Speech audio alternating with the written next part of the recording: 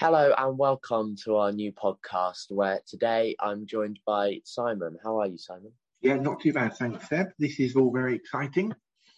So for people that aren't really sure about what this is going to be about, can you introduce to them an idea of what they can expect?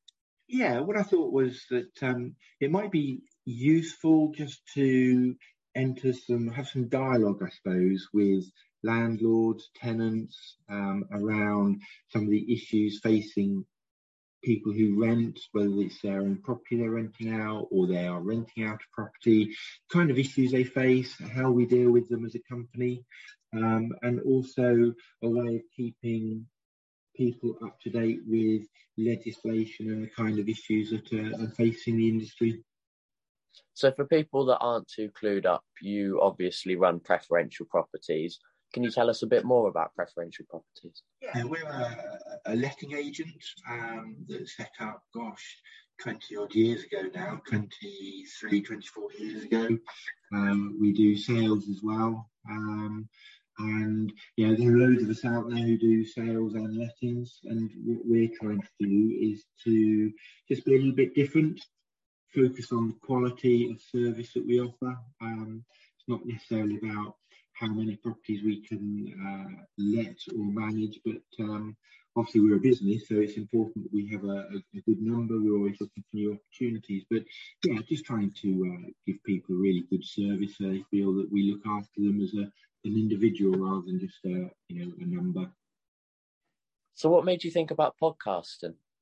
Well, it seems to be a good way of getting information out to people, rather than just sending out emails and letters. And I just thought it'd be a good way of engaging with people as well. Yeah, I mean, hopefully people will be able to listen to this and learn a bit more and then be able to interact with you in the future. So let's move on to our first topic of today, which is the smoke and carbon monoxide regulations. Yeah. The first question I have for you today is that should all managed properties that have the required alarms installed be tested by the 1st of October 2022? Yeah, I mean, what's come out is that there's so much guidance and legislation that's coming out around smoke and carbon monoxide regulations at the moment. And the bottom line is that all managed properties have to have smoke alarms and CO alarms installed by the 1st of October.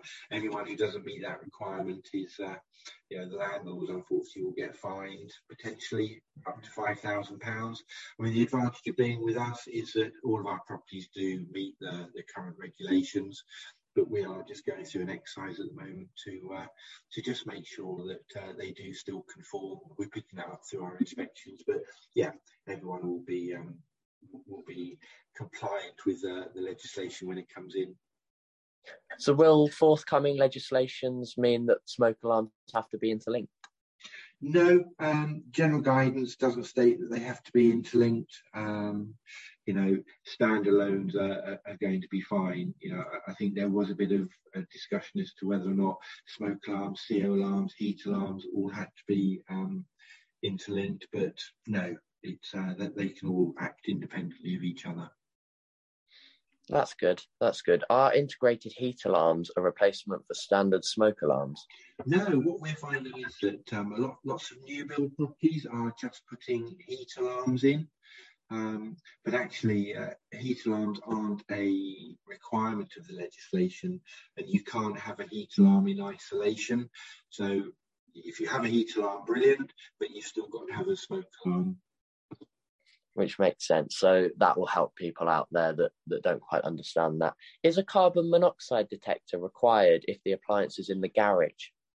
Yes, and that's a big change to legislation. What it's saying now is that a carbon monoxide alarm has to be fitted in any potential habitable room, and whilst garages aren't necessarily habitable rooms, it's the room that you use as part of your accommodation. So in the past they haven't been needed, whereas from the 1st of October, smoke CO alarms rather have to be installed in garages. There are regulations in terms of where they, how far away from the appliance they have to be sited. Regulations at the moment are saying that it has to be at head height, which is slightly different from where people thought it had to be, but CO apparently is heavier than oxygen, so that's why it needs to be at head height, and it generally has to be between 1 and 3 meters from the appliance.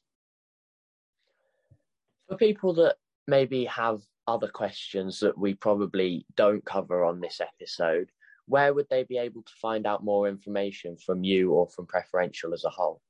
Well, the thing is, there's so much controversy, to put it mildly, around the legislation that it's very much worthwhile. If you have a problem or aren't sure, give us a call and we'll be able to set you on the right path. But as a managed landlord, you don't really need to worry about it, because we cover all of those issues off and make sure, as I said right at the start, that you are going to be compliant with all these regulations as they come in. So I'm just having a look here, and it says that when the regulations refer to gas cookers being exempt from the requirements to have a carbon monoxide alarm present in the room, do you think that this also includes integrated gas hobs? Yeah, it's a funny one, isn't it? You'd have thought that, a gas cooker would be the hob as well, but there's been lots of discussion around, is a hob the same as a cooker? So, but the bottom line is what the regulations are stating is that a gas cooker is something where you can prepare a meal. So a gas hob still fits into that requirement of you can prepare a meal on a gas hob. May not be the most enjoyable meal, it might be pasta or something else, but you can cook on a gas hob. So yeah, a gas hob and a gas oven are both classed as the same thing.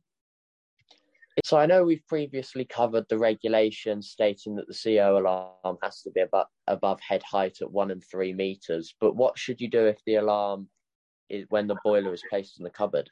Yeah, good question. In terms of where you site it, if the cupboard is big enough, then it has to be in the cupboard. But that's where the 1 to 3 meters rules comes in. So if the cupboard is less than a meter, what you would do is generally you'd place it just outside the cupboard door to give it the best chance. And that also means there's also an issue around where boilers are situated in lofts. Now, if a tenant uses the loft for storage, which on our tenancies we specifically exclude that, then you would, if a tenant was saying, yeah, but I use the loft for storage, you would have to put the CO alarm in the loft. But again, because we don't encourage tenants to use the loft, then what we are saying is that we put it just outside the loft hatch on the landing. So yeah, you can start to see how these rules and regulations, how they have to be applied, and there has to be an element of common sense, but you also have to be very mindful of what the realities are as well. So what about people that maybe struggle to find an engineer? Do they need it to fit their carbon monoxide detectors? You don't have to have CO alarms fitted by gas engineers. They can be fitted by anybody, but the advantage of using us to get them done is very much the fact that we know that they are conforming to legislation, and they can. So it's always safer to have one. Yeah, absolutely.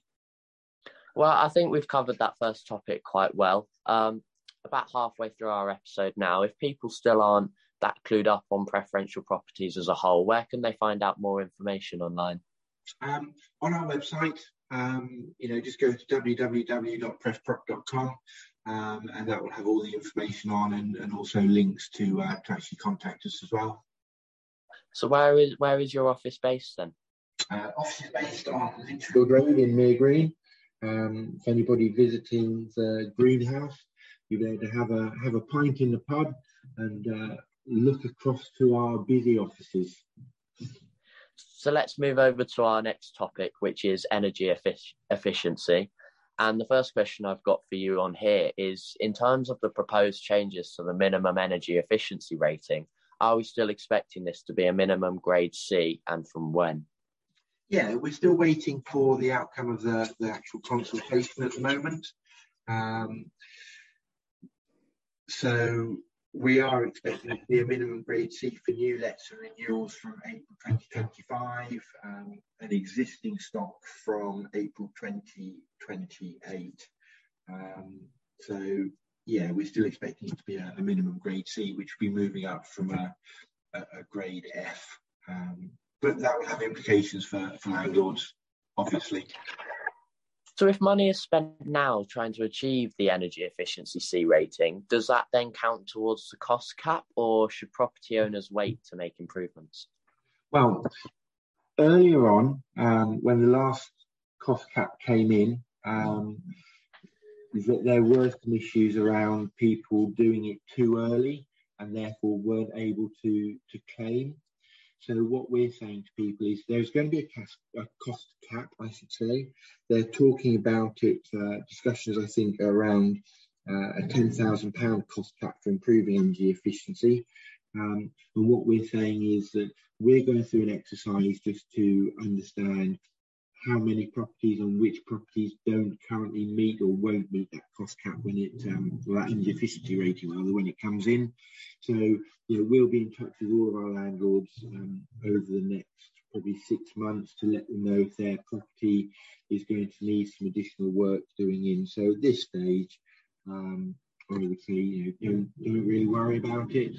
We'll be in touch and we'll talk through the issues around cost caps and everything else. But yeah, I wouldn't be doing any work right at the moment until more detail comes out and you've heard from us, really. So we were mentioning off camera just before this episode started, and it made it seem that the Renters Reform Bill also is going to change the length of tenancies. What does this mean for your tenants and your landlords? Yeah, this one seems to have gone under the radar a bit. Effectively what they're proposing is that there won't be fixed term tenancy, so nobody will move in on a fixed term tenancy, and from day one a tenant could theoretically give notice on the day they move in to move out a month later.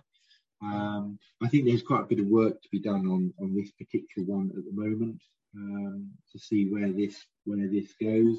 It's very much aimed at giving tenants the ability to move around at will without being penalised by lengthy tenancy agreements.